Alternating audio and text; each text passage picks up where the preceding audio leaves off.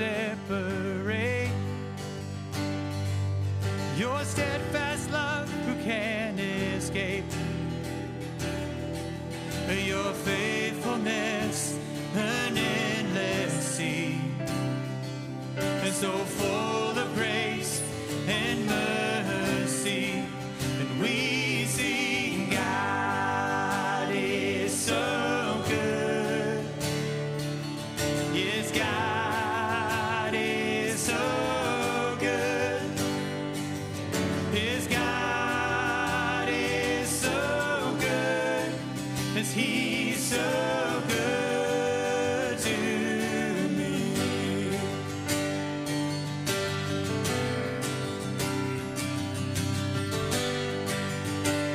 We're haunted by the past no more. And haunted by the past no more. My innocence has been restored, and forgiveness flows from your veins. Your kindness shown in all your ways. And we sing, God is so good. Yes, God.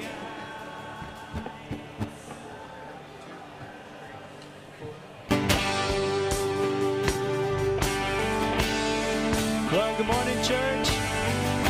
We're so glad you're here with us. We'll have you stand as we worship together. Psalm 145 says, "The Lord is great and highly praised. One generation will declare your works to the next and will proclaim your mighty acts." Creatures of our God and King, lift up your voice and with us sing. Oh, praise Him, oh, praise Him. Let all things their Creator bless, and worship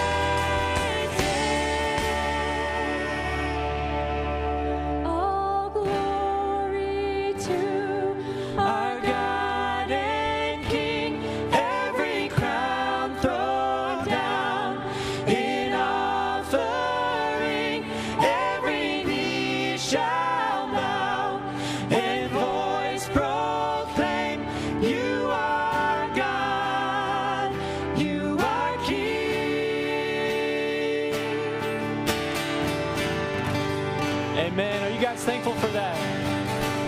You can take your seats. Well, good morning, church. It's good to be with you this morning. Thank you so much for joining us for worship and the Word.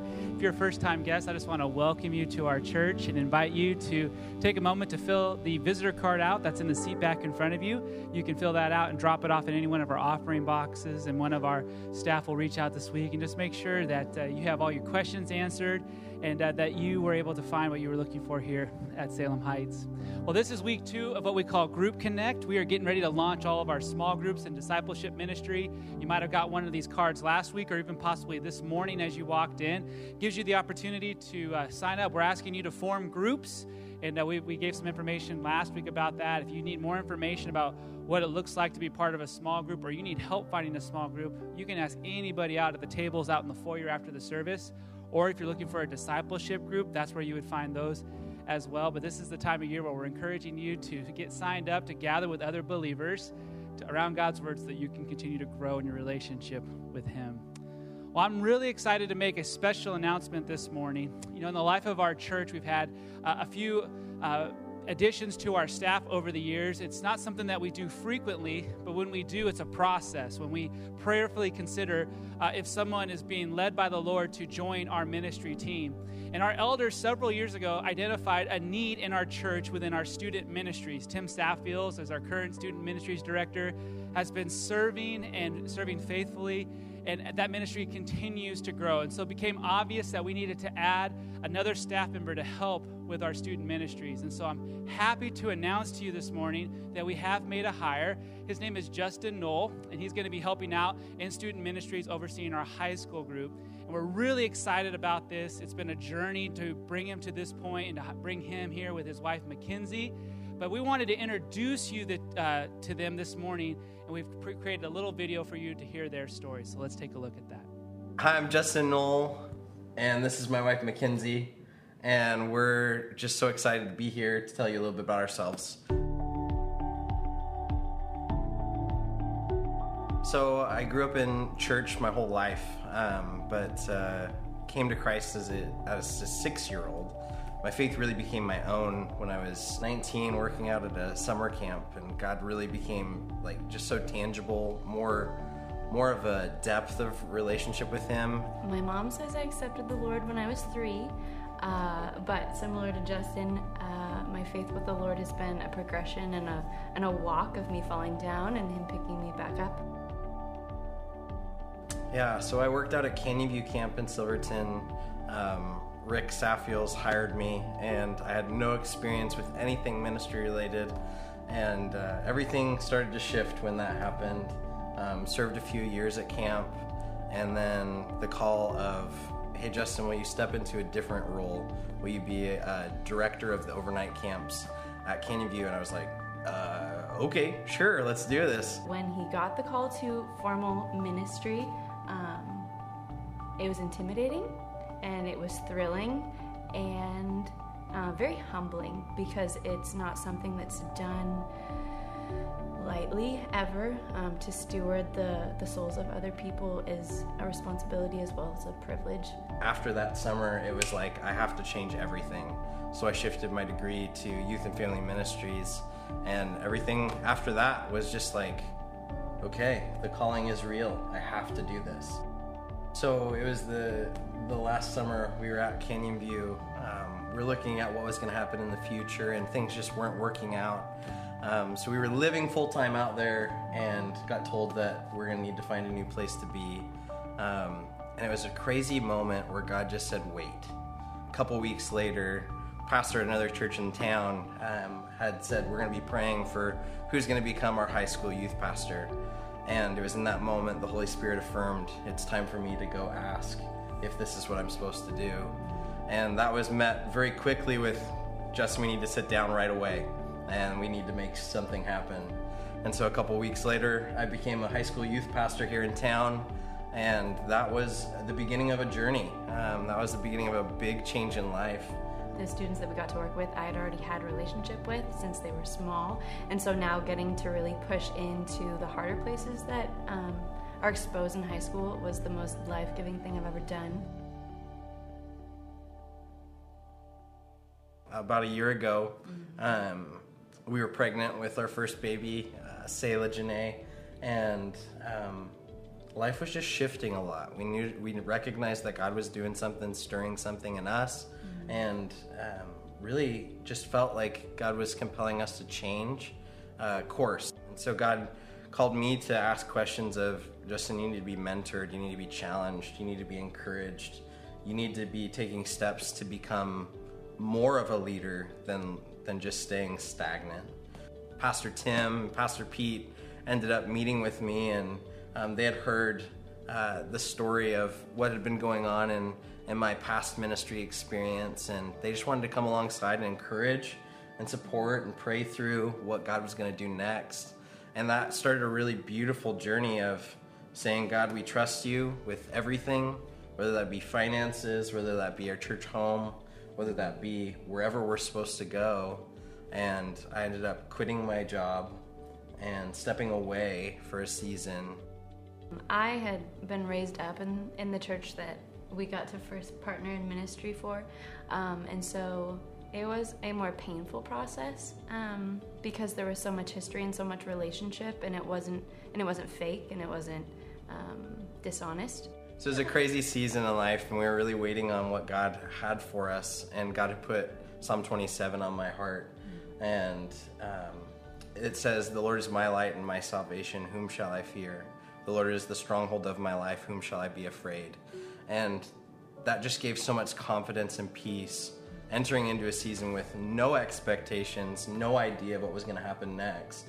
And that's when everything just kept on stair-stepping in a direction towards, Justin, come hang out at Salem Heights, come see what our staff is like, come interact with our leaders and see what it's like to work on this team. And it was just an encouraging experience. It was so clear that Tim and I had a connection so special that we were just like, it was like putting two people together that haven't interacted a ton, but we just meshed in almost everything we talked about. And so that affirmed a call, but then also meeting with leadership and seeing, man, there's a future here.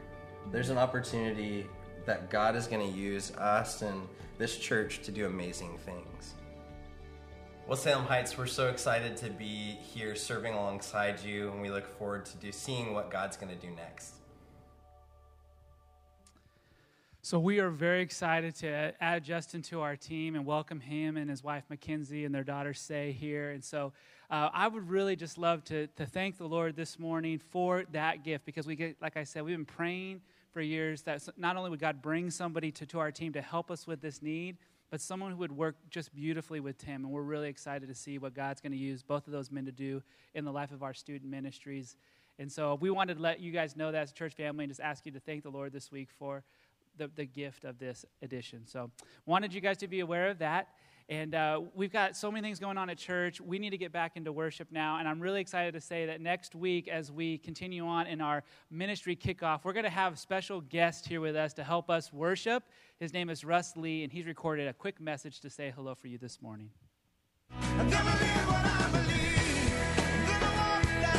Hey, Salem Heights Church family, this is Russ Lee, and I'm excited about joining you September the 12th for a great morning of worship. I'm asking God to move us and to meet with us there and to help us to leave that place full of joy and change for His glory. See you then. The world will see God's grace when we work and we pray, and then love like we mean it. Well, how are we doing this morning? We doing well? Can we put our hands together? I'm so thankful that we've added Justin Knoll to our team, and I know you'll get a chance to meet him here in future weeks. And then also with Russ Lee coming, we do have several things happening this month, several guest worship leaders coming in as we celebrate kind of relaunching the church in many ways, amen? So let's have you stand and we'll continue in worship now. You're seated on the throne of mercy, your glory shining bright for all to see. Oh God, I will praise you.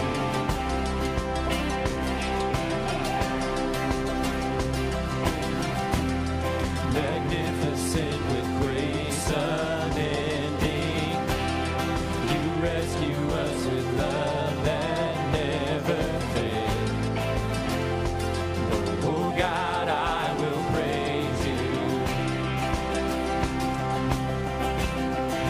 And who is like the Lord, strong in battle?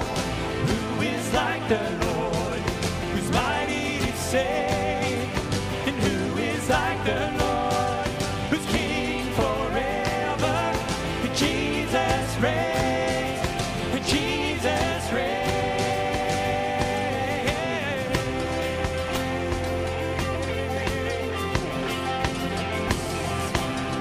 I know that you are always with me.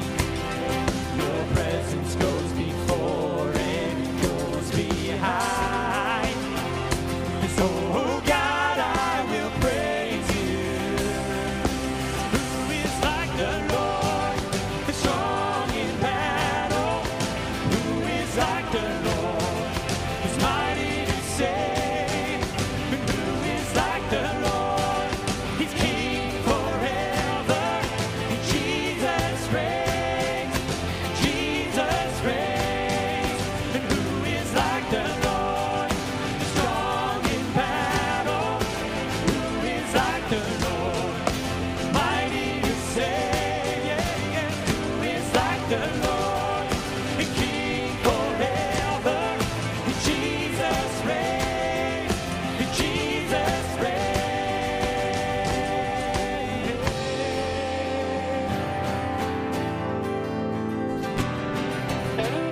He reigns over everything, all the nations.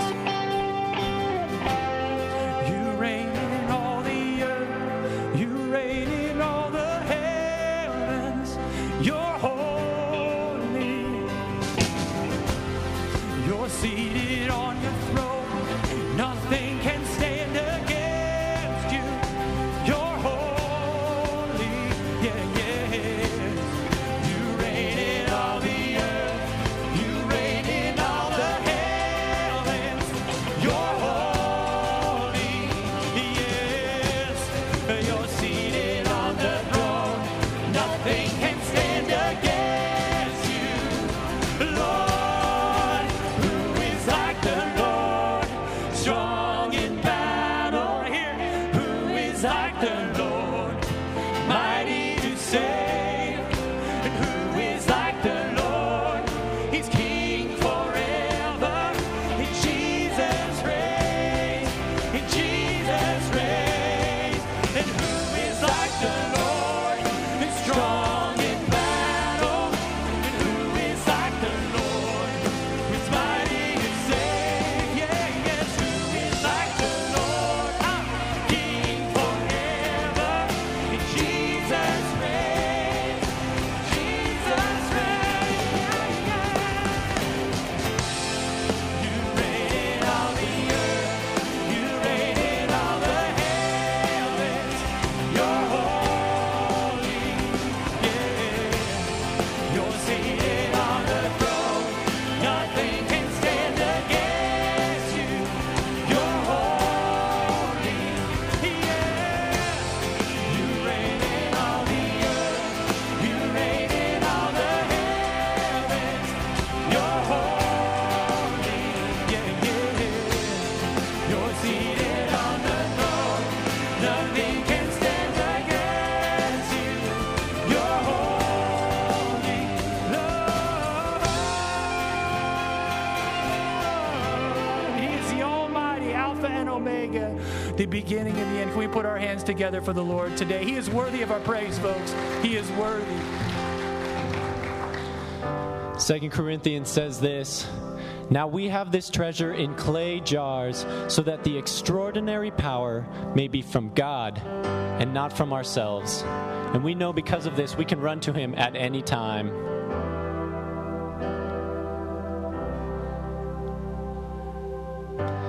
I've carried a burden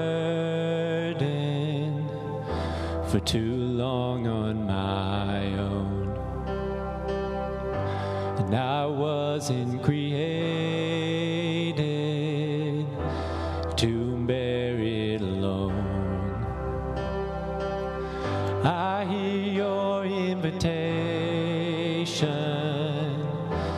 to let it all go. Yeah, I see it now. I'm laying it down.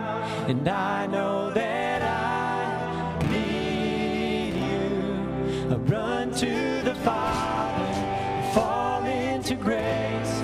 I'm done with the hiding, no reason to wait.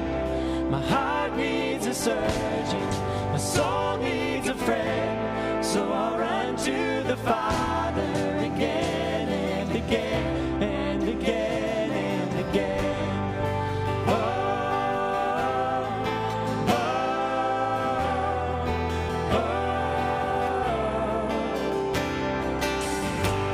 You saw my condition,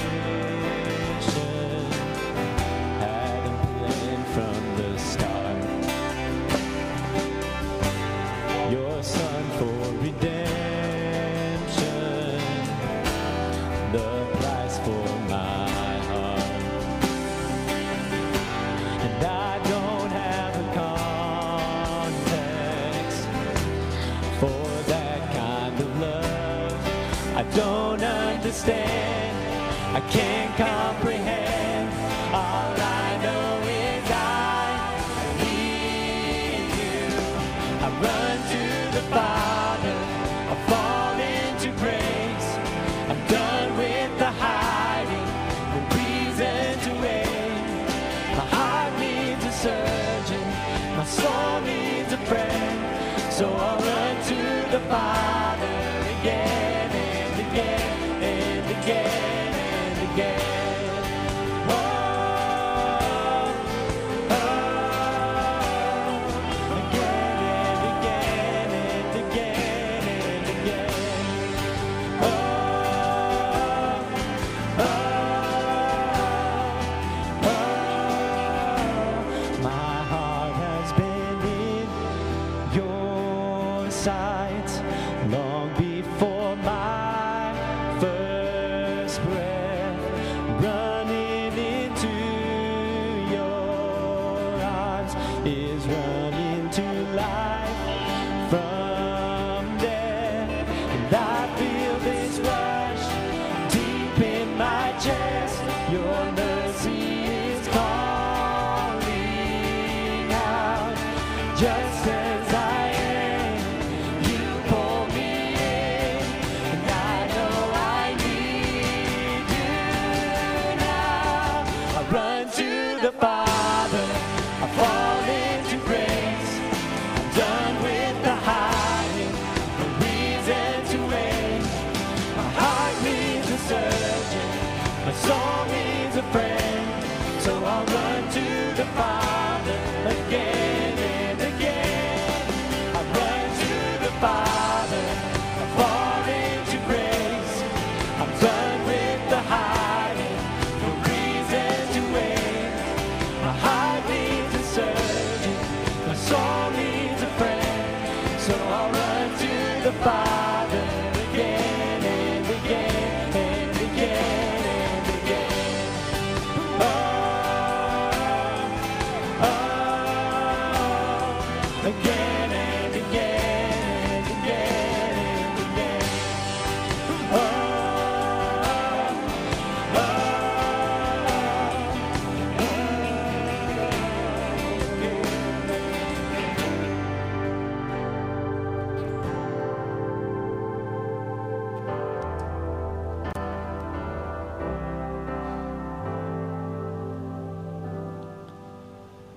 Lord, I run to you.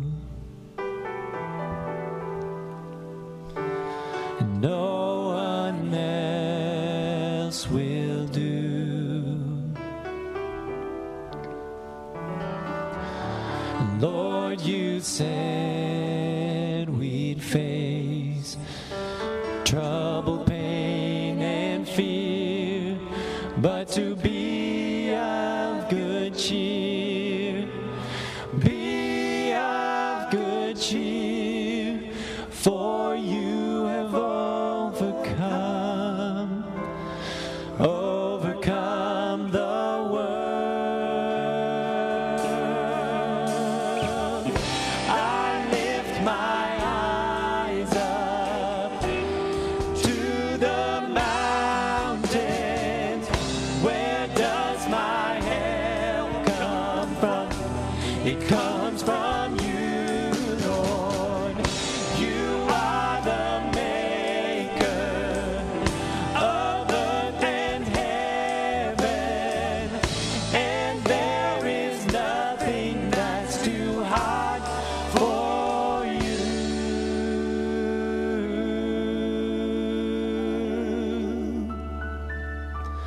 So Lord, we run to you. No one else will do. Lord, you said we'd face trouble, pain, and fear, but to be of good cheer, be of good cheer, for you have overcome. You've overcome the world.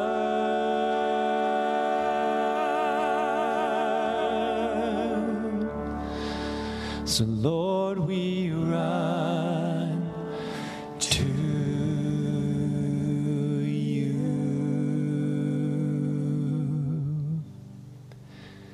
Father, we run to you. Lord, we know these things are true. You sent your Son. You gave us victory. You overcame fear and death, Lord, so that we might live in that, Father. You gave life to these jars of clay. You are the one that fills us, Lord. And so we can have hope when we struggle. And when we are tempted to lose hope, Father, we can run to you over and over and over again because you made a way for us to be seated with you at the right hand of the Father with Christ, Lord. We thank you for that. I pray now that as we open your word, Lord, that we would find satisfaction in you alone and that all other things would fade as we look to you. We pray all these things in your name. Amen. You may be seated.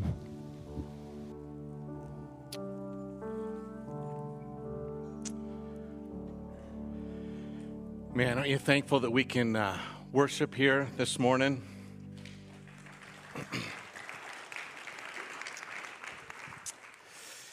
I want you to turn right away to John chapter 4. We're going to start a brand new series, and it should just flow out of the heart we just developed right now in our time in worship.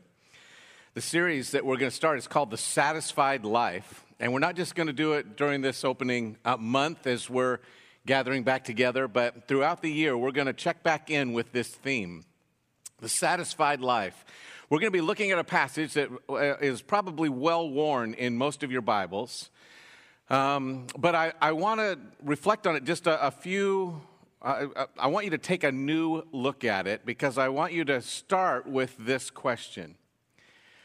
The people that are around you, if they were to just receive this poll question, insert your name in the poll question, does this person display a satisfied life? What would the people around you say?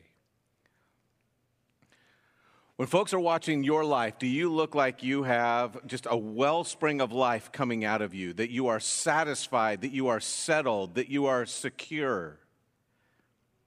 In fact, let's remove it from the people that are around you. Does your family, when they are looking at your life, do they say, man, that is a person that is satisfied and settled?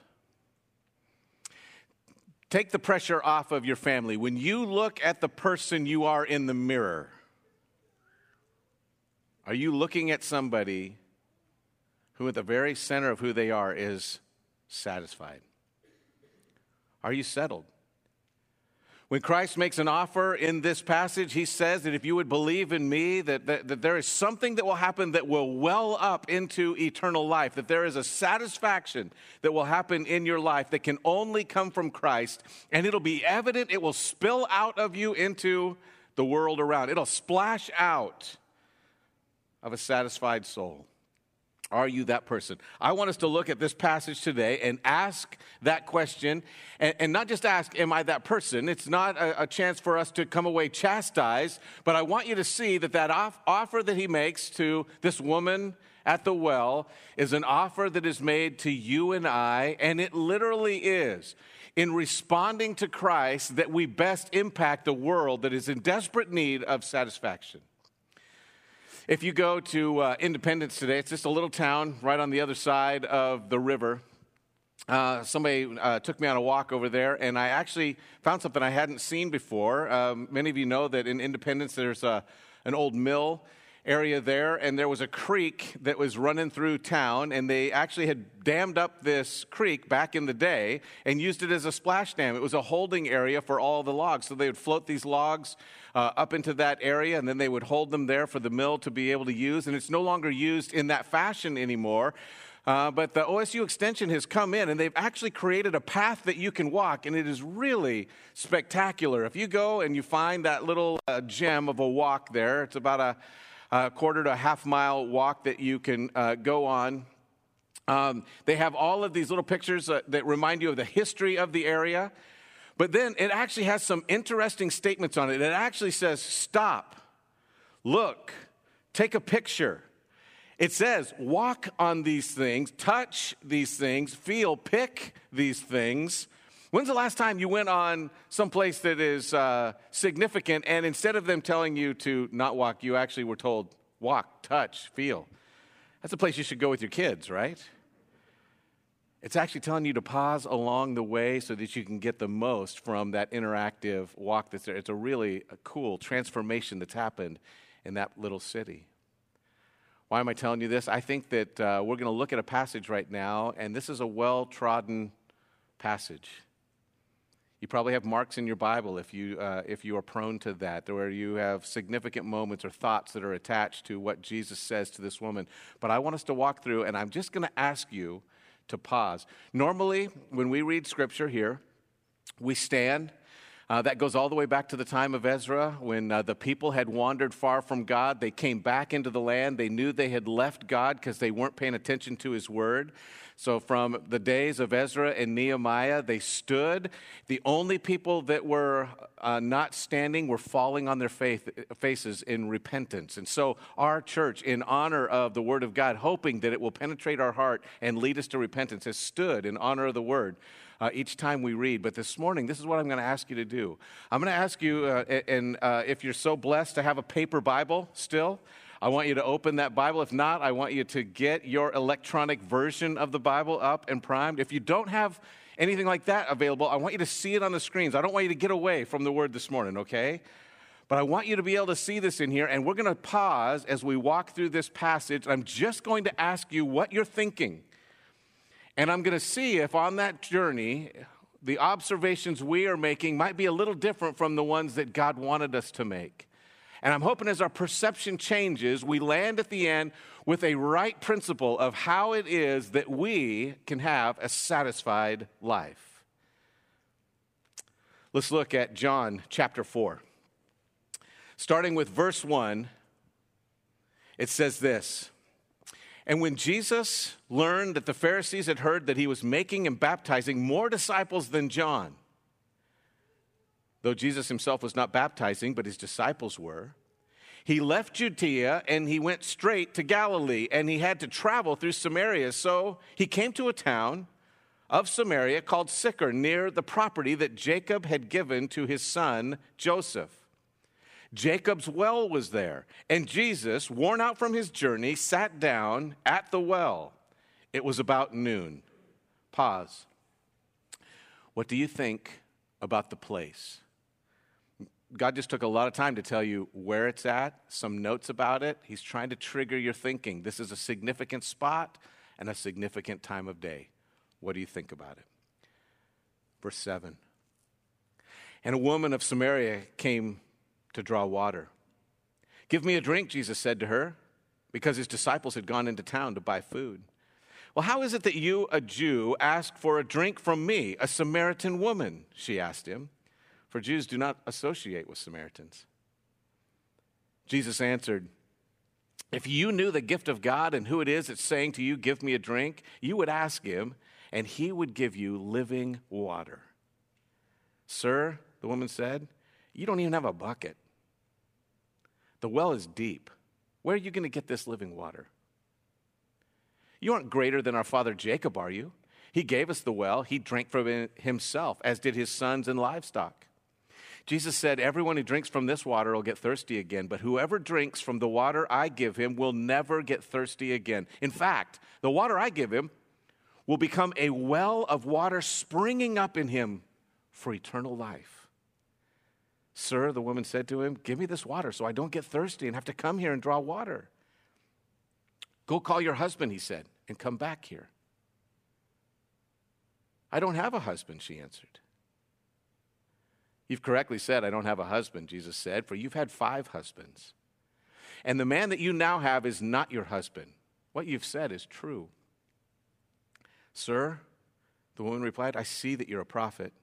Our ancestors worshipped on this mountain, but you Jews say that the place to worship is in Jerusalem. Jesus told her, believe me, woman, an hour is coming when you will worship the Father neither on this mountain nor in Jerusalem. You Samaritans worship what you do not know. We worship what we do know because salvation is from the Jews. But an hour is coming and is now here when true worshipers will worship the Father in spirit and in truth. Yes, the Father wants such people to worship him.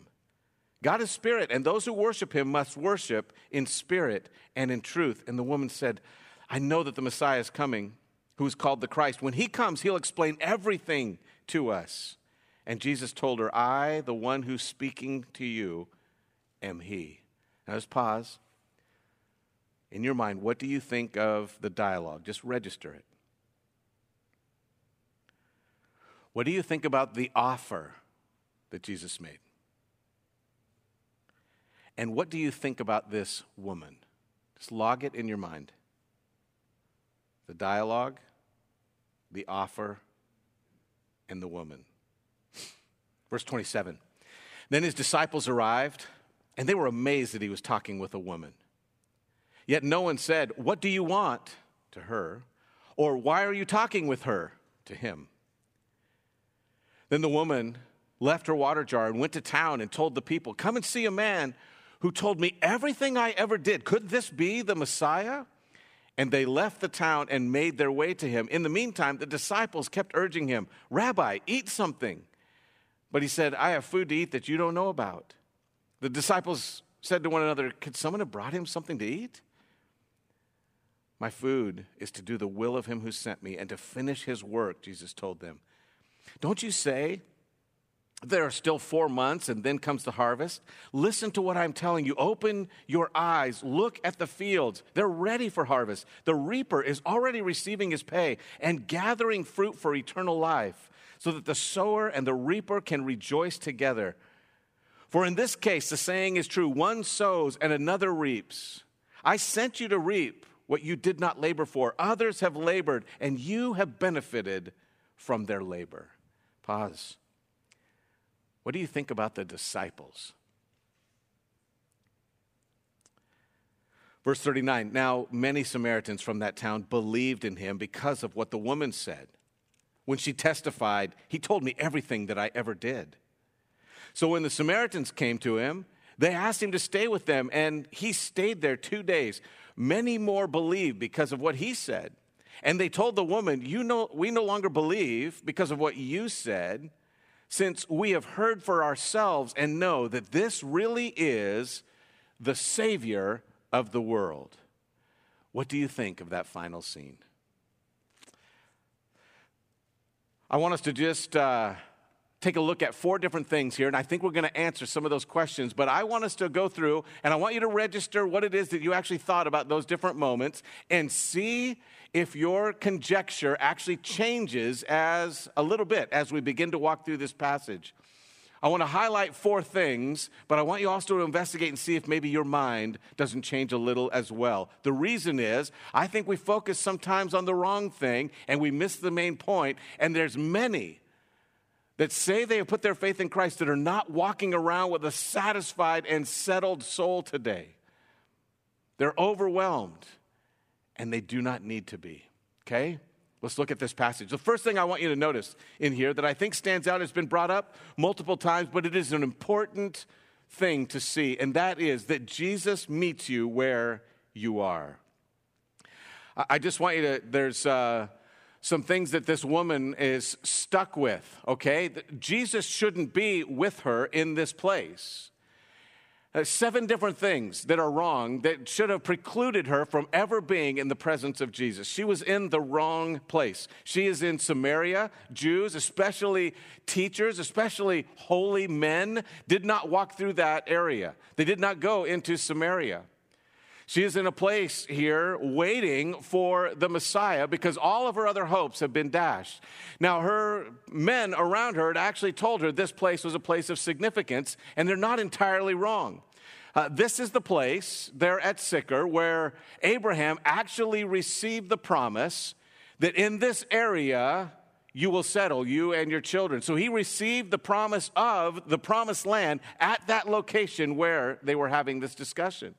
Jacob, it was so significant to him when he was reminded of the promise, he goes all the way back to the terebinth trees that were there, and he builds an altar and worships again there, saying, I believe that God will cause us to be in this area. And he camped in that spot. It was the place where they received the promise and where they reviewed the promise. Moses, when he told the people, the children of Israel, to come into the land, he knew he wasn't going to be with them. So he goes, you go back to this location where that well is.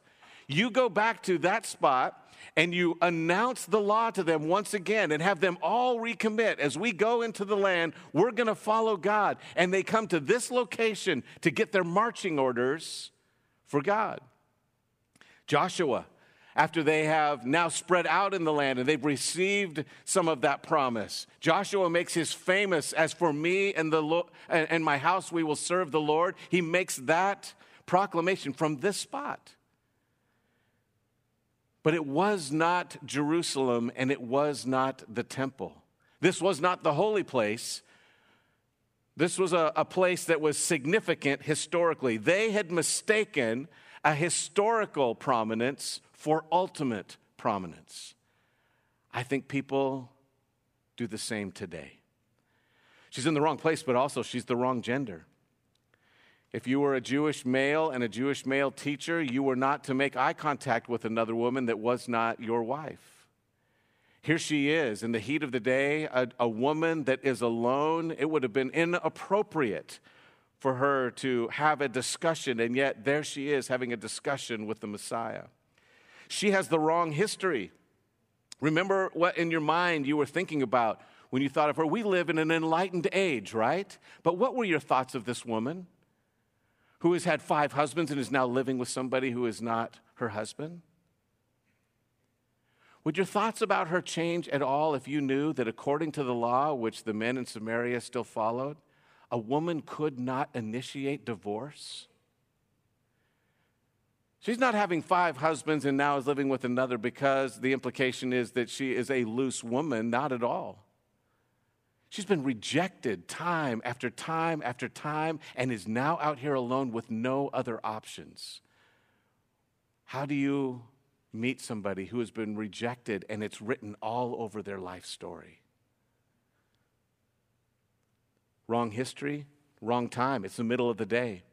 All of those who have families have already gathered their water. Only the outcasts would be at the well. She's the wrong race. If you know the story of the Samaritans, then you know that in 2 Kings and in Chronicles it's recorded that the king of Assyria, when he wanted to come in and dominate the people, he takes the northern kingdom away. But what he actually did was something that others had called a brilliant ploy. He had gone to another continent, and he took people and removed them from their historic home, and they forced them to go into other locations. He would then require those people from another place to mix races there so they would not be accepted back in their home and they would not be accepted in that country, and so their only allegiance could be to him. And he starts that process in Samaria, bringing people from other places, forcing them to commingle their religion with Judaism. And in that place, that unholy mixture in the minds of those Jewish holy men led them to be second-class citizens perpetually. You could not come into the temple. You couldn't enter even the court of the women. You couldn't call yourself a faithful follower if you were from that location. Not just the wrong gender, but the wrong race. I just want you to pause and think. Do you know that this happens historically and that even in our own country we have some of the discouragement that comes from rejecting people with a different background, from a different culture and a different place. She's the wrong race to be accepted. She had the wrong thinking. Man, if I can just figure a couple of things out, my life would make sense. That's what she's indicating to him. Hey, since you're here and talking to me, what about this? What about this? She's trying to shuffle the pieces in her life to see if she can grab onto something that'll give her hope. But ultimately, she also had the wrong theology. When the Messiah comes, he'll say, I'm right. That's what she's telling him. She doesn't know that she's speaking to the Messiah at that moment. Wrong place, wrong gender, wrong history, wrong time, wrong race, wrong thinking, wrong theology. She is lonely. She is hurting. She has a chip on her shoulder. And what does Jesus do? He meets her at the well. Do you know that? She's not searching for him. Jesus comes and meets her right in that place. Now, I don't know who you are today, what it is that's going on in your life, but you may think I've made some choices, or I've got some thinking, or I'm feeling separated, or I'm destitute, or I'm hurting. You might have, according to the people in your life, a chip on your shoulder, okay? Do you know that Jesus can still meet with you? His desire is to meet with you right where you're at. He meets her right there. He meets you where you're at. But the second thing I want you to see in here is that Jesus will overflow and satisfy our spiritual hunger. This is significant. We're just at the 30,000-foot level. We've read all of the verses, but I want you to think about what it is that he is actually telling her. He says, if you knew the gift of God and who is saying to you, give me a drink, you would ask him and he would give you living water. Jesus transitions the discussion that they're having from a practical discussion right there to a metaphor. He begins to share a metaphor of what it is that he wants her to wrap her mind around. He uses the picture of a well. I would like us to think about it this way. Jesus says that there actually are wells that many people go to, established wells that they go to in order to receive water, but it is actually not meeting their need. If we were to switch that metaphor and just use our own, we could use the picture of fertilizer. Information and the things that we run to today are like fertilizer. If we have fertilizer, this field has been fertilized, and look at the joyous plants that are there. With just a little bit of fertilizer at the right time and water, they are well taken care of. They will flourish. They will grow. But have you ever seen a place that has had too much fertilizer? Here's an example. On the left-hand side is good grass. On the right-hand side, it's not because it has not been taken care of. It's been over-fertilized. Too much fertilizer on that, it actually caused it to die, to choke out, to actually lose its life. Too much of what we think is a good thing. Why do I use that illustration? Why do we switch there? Can I tell you something? There are some of you right now that you've been searching every single morning. You turn it on, you look it up, you engage with things that are wells that our culture goes to, a little bit of fertilizer that if we get just a little bit of information, it can actually help us understand our world. But let me say this, and we'll just let it soak in the room. Some of you have been sitting in too much fertilizer. And the result is your life has been choked out. You're not happier. You aren't better to the people around you. You don't show hope to the world. You don't feel excited for the next day. You don't anticipate what God could possibly do. You actually feel your life beginning to drain rather than to begin to fill in with potential. We're going back to established wells that aren't meeting the need rather than running to the one who says he is the source. I want you to see something that's really profound. In the book of Isaiah, some have said that Jesus comes on the scene and for 3 years he just fulfills Isaiah chapter after chapter after chapter. There is one chapter that Jesus uses as an outline for his discussion with this woman, and he proceeds to fulfill it every single verse. I'm going to read all 6 of them to you. 6 verses. It's a song of praise talking about the day the Messiah comes. It says, on that day, now he's speaking to the woman, remember, but she knew this verse. On that day, that's the day that I see the Messiah, I will give thanks to you, O Lord, although you were angry with me because of sin, your anger has turned away and you have comforted me. How cool is that? Indeed, God is my salvation. By the way, that's actually a Hebrew name. Indeed, God is my salvation. The term that we would use to say that Hebrew word is Jesus. Indeed, Jesus. I will trust him and not be afraid. For the Lord himself is my strength. He has become my salvation. You will joyfully draw water from springs of salvation, and on that day you will say, give thanks to the Lord, proclaim his name, make his work known among the people, declare that his name is exalted. Isn't that exactly what she did? She meets Jesus. He tells her that her sins are forgiven. Instead of receiving condemnation, she receives all of this freedom, and he's telling her about springs of salvation that she runs and shouts to other people, not just to Israel. It says, but sing to the Lord, verse 5, for all that he has done. Glorious things, let it be known throughout the earth. That means not just in Israel. Cry out and sing, citizen of Zion, for the Holy One of Israel is among you and in his greatness. Here's Jesus fulfilling that chapter absolutely perfectly in her presence. I am the Messiah. I'm the one that has come for you, and I'm giving you living water. I remember sharing with you a picture a short while ago of the difference between cattlemen and keeping cattle here in the United States and what they've done in Australia. In the United States, one of the big things that we have to do is we got to make sure that the cattle that we have are our cattle, right? And so besides using brands, we use fences. A lot of property gets fenced in order for cattle to be released in there. And so to make sure that our cattle stay in our area and that they don't go beyond our boundaries, we put up fences. Another family member, another fence. Going into a city area, you're going to see more fences. We build fences over and over and over again in order to contain those creatures. And if they begin to press up against them, they'll knock them down. We get frustrated that those fences are falling. We build more fences. In Australia, they have so much wide open space. They're like, well, it would cost so much to fence all of the property that we actually have. It would be an exorbitant amount of money. So you want to know what they do? Instead of building fences, they build wells. They have a well of water, and instead of going to keep the cattle in, the cattle actually come to those places where there is water, and they come for that place that is refreshed. So they gather the cattle through wells rather than fences. Satisfaction draws those cattle in rather than fences keeping them in there. This is the difference between religion and knowing Jesus. We, in our nature, we want to make sure that we keep all of our people in the right place, right? So we begin to build fences, and oh no, some of those people are going to get away from our thinking, or get away from our tribe, or get away from our collective ideas. And so we put up a fence, and we add another fence, and we try to channel them with fences. We're constantly trying to hem people in, and what Jesus says is, drop the fences, sink a well.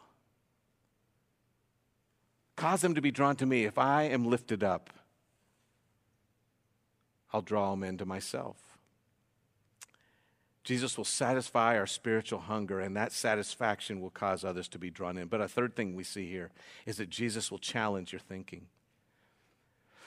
I want you to remember as we walked through this that the woman is not entirely wrong.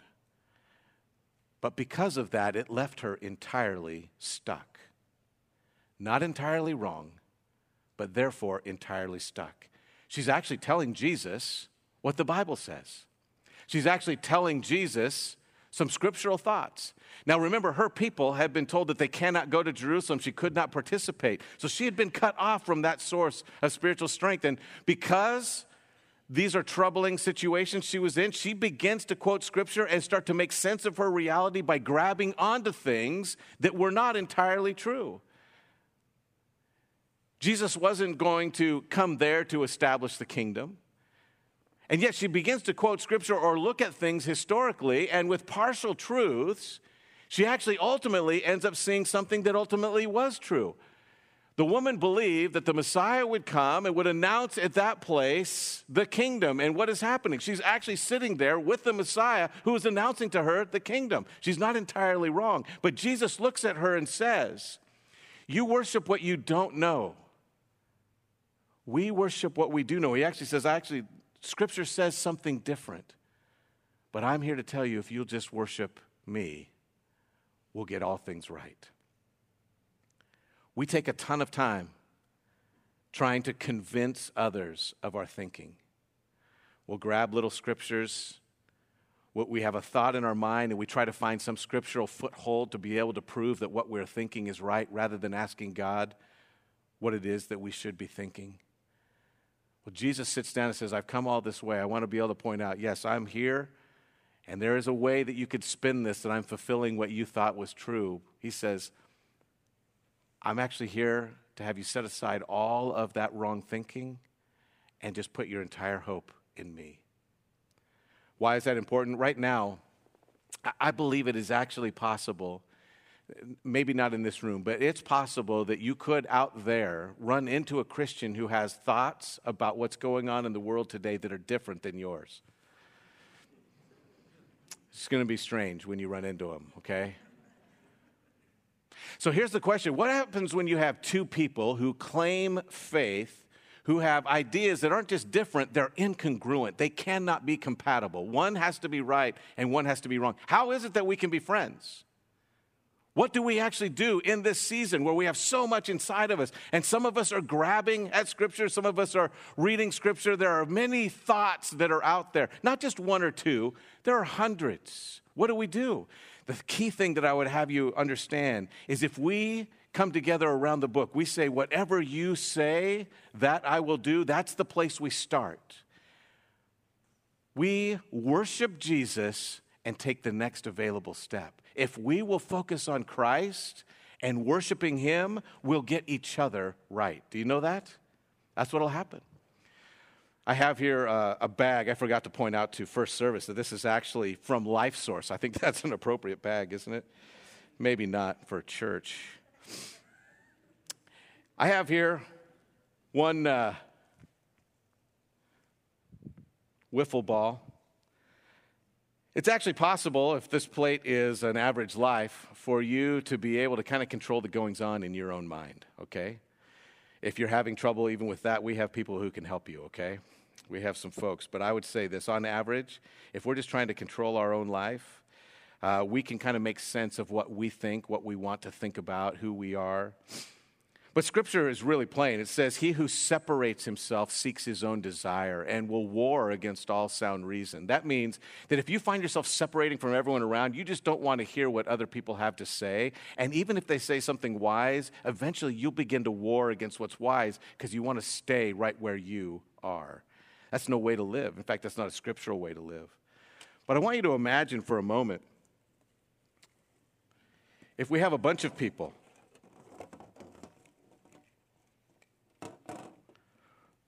what do we have now? And besides a tangled mess. You get a bunch of people in the room. If you get 5 Christians in a room, you have 6 opinions really fast, don't you? All right? And how do you begin to move? Now your life begins to change. What happens if we begin to go somewhere together? And I've used this illustration multiple times. If we try to go someplace, all of a sudden, this group is starting to head off the edge. So we make a correction for them, right? And now, oh no, this group is starting to go off the edge. And we make a correction for them, and this group starts going off the edge. In fact, we can't go anywhere or do anything of significance without worrying that somebody is going to fall off the edge. We're constantly making corrections for this statement, this lifestyle, and that one, these choices, and another. And we're always pointing the finger at somebody else. You need to correct for me or I'm out. I'm leaving. Ever been in that spot? So what is the answer? What do we actually do? We have a moment here. Jesus says, if you would worship me and lift me up, everything else will fall into place. If you will lift me up right now, he says, that you don't have to worry about where everybody else is going to be. They're all going to fall into the right place, and you can go wherever you want to go. If you will put your eyes on me, you will focus on me, I will cause everything else to fall into the appropriate place. Do you believe it? What God is asking from us, what Jesus is asking in this passage is he says, I know that you say this and others say this, and he says, and I want you to know that there's some areas where you're wrong. Here's what Scripture actually says. And then he turns from her right or wrong discussion to, but let me tell you what we really want. Let me tell you what God the Father, God the Son, and God the Holy Spirit actually want. We just want you to worship us, and we will take our children, our family, safely through. Do you believe it? You get your eyes on us. You focus on what we actually said, what we actually want you to do. Our ways are not your ways. Our thoughts are not your thoughts. So you better cling to us. Hold on to my hand, and I will walk you safely through. He tells her, if you will put your faith in me, that I will actually change the way that you experience life. You will go from this dead, forsaken, lonely well to a place where there is a wellspring within you wherever you go. It'll well up to eternal life. There'll be a transformation that happens to you. And it starts by just worshiping me, and I will help you take the next logical step. Jesus will challenge your thinking. I want us to be really clear. It is possible for you to have some wrong thinking in this season. Just because Jesus meets you at the intersection of our deep need and our misguided theology does not make us right, all right? He might meet you in our deep need and misguided theology. Jesus can still meet you right there. It doesn't make us right. It just makes him gracious. Jesus is gracious. There are statements that will be made. There are things that will be done in the name of the Lord that God will overlook because he's a good God. But let's minimize that by focusing on what he said and worshiping Jesus rather than our own opinion. Amen? Jesus will challenge our thinking. If he's not challenging your thinking in this day, you're not searching his heart. If you haven't been challenged, then only your ways and your thoughts have risen to the top. Final thing. And this is where we run into the disciples at the very end. Jesus causes his followers to bear fruit. Now remember, the disciples come back and they see that he's with a woman and they're looking at each other and their eyes are giant, okay? He's just come from this wonderful moment of service. Here they are walking across. They've gone to get food. They come back and here's Jesus at the well having this discussion. And they're looking at him going, wow, does he know that's a woman? Does he know what he's doing? And in their minds, they actually shared this so that John could write it down later.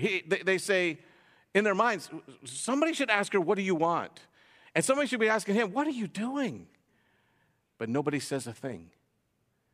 They begin to have a discussion. Jesus tells them he's not really hungry. They're wondering if he's already been given food. And I asked you to think, what do you actually think of the disciples?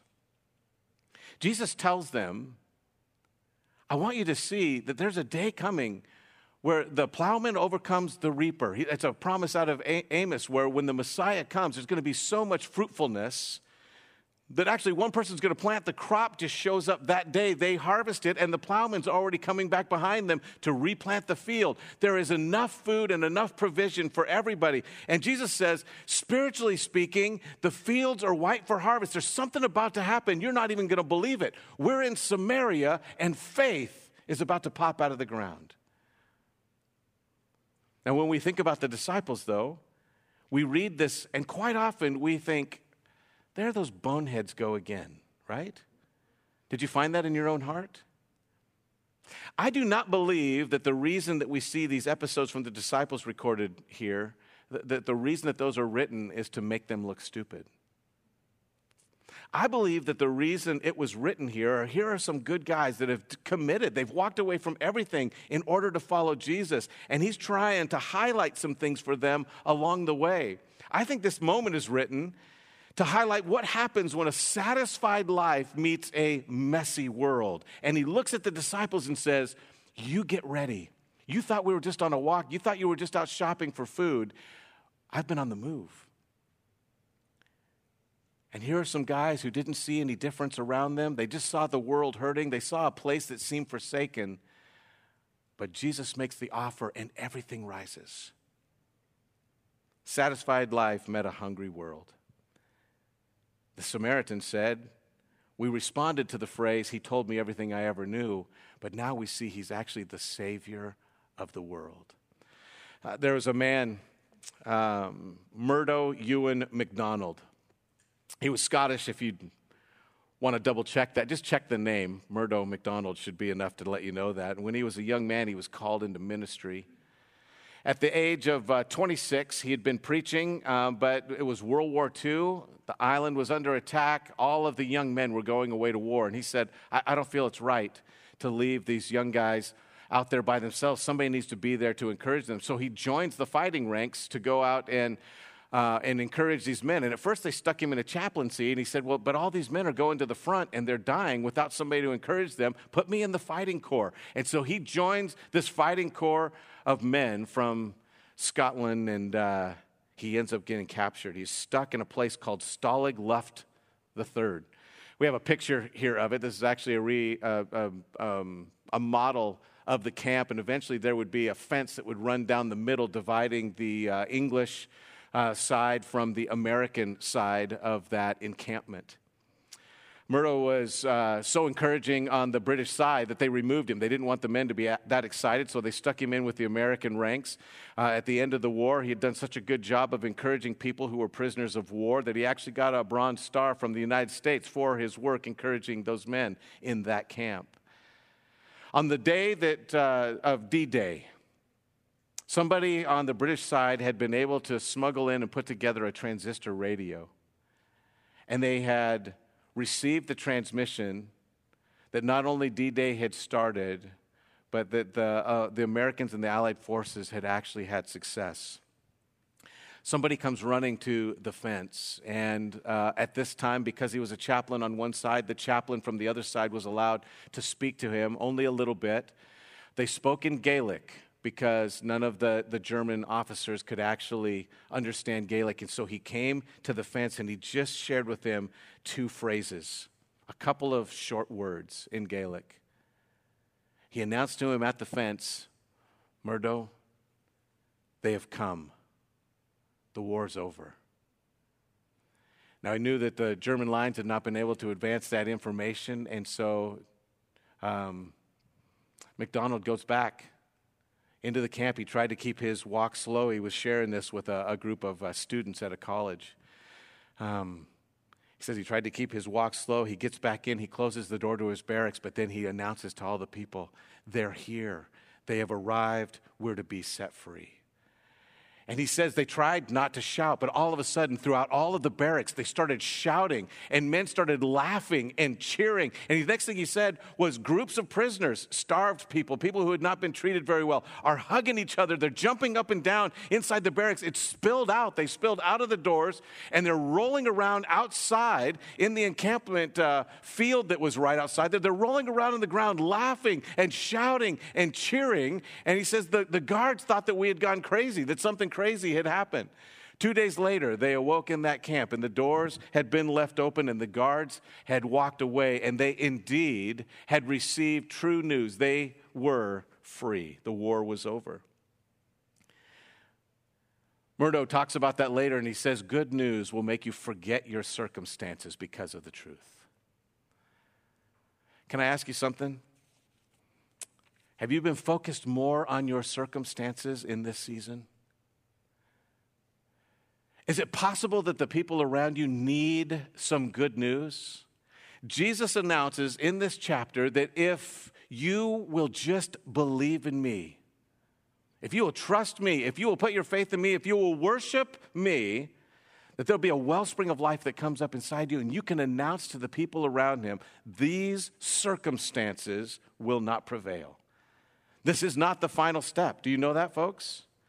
When Scripture talks about birth pangs and the process that we're going through, yes, things will get harder. Yes, there is more that we have to go through. But the result at the end is not total destruction. The result is the kingdom of God. Do you believe that Jesus is in control of history?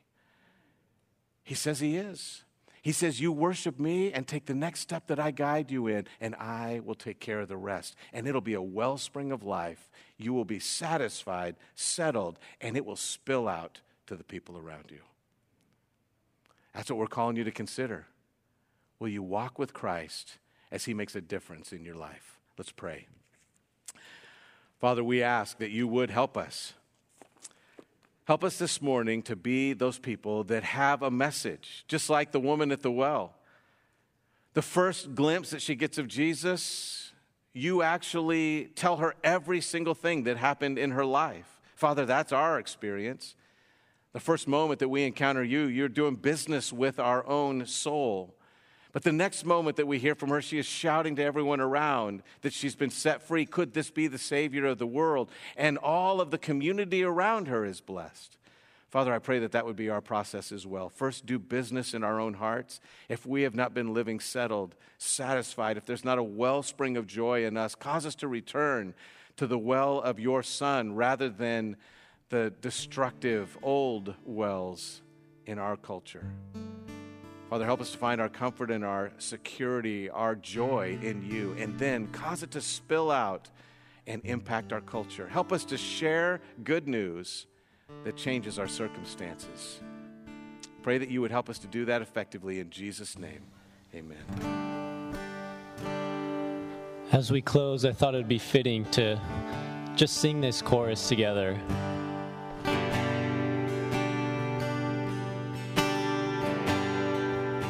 Sing this. I will wait for you. I will wait for you on your word. I will rely. I will wait for you. Surely wait for you till my soul is satisfied. Yes, I will wait for you. I will wait for you on your word. I will rely. I will wait for you. Surely wait for you till my soul is satisfied. And word of God speak. Would you pour down like rain, washing my eyes to see your majesty, to be still and know that you're in this place. Please let me stay and rest in your holiness. Word of God speak. Would you pour down like rain, washing my eyes to see your majesty, be still and know that you're in this place. Please let me stay and rest in your holiness. Word of God speak. Amen. Thank you guys for being here. Pastor Justin's going to stick around if you want to come up for prayer at the end. Yeah. Thank you, B. Yeah, you guys are dismissed.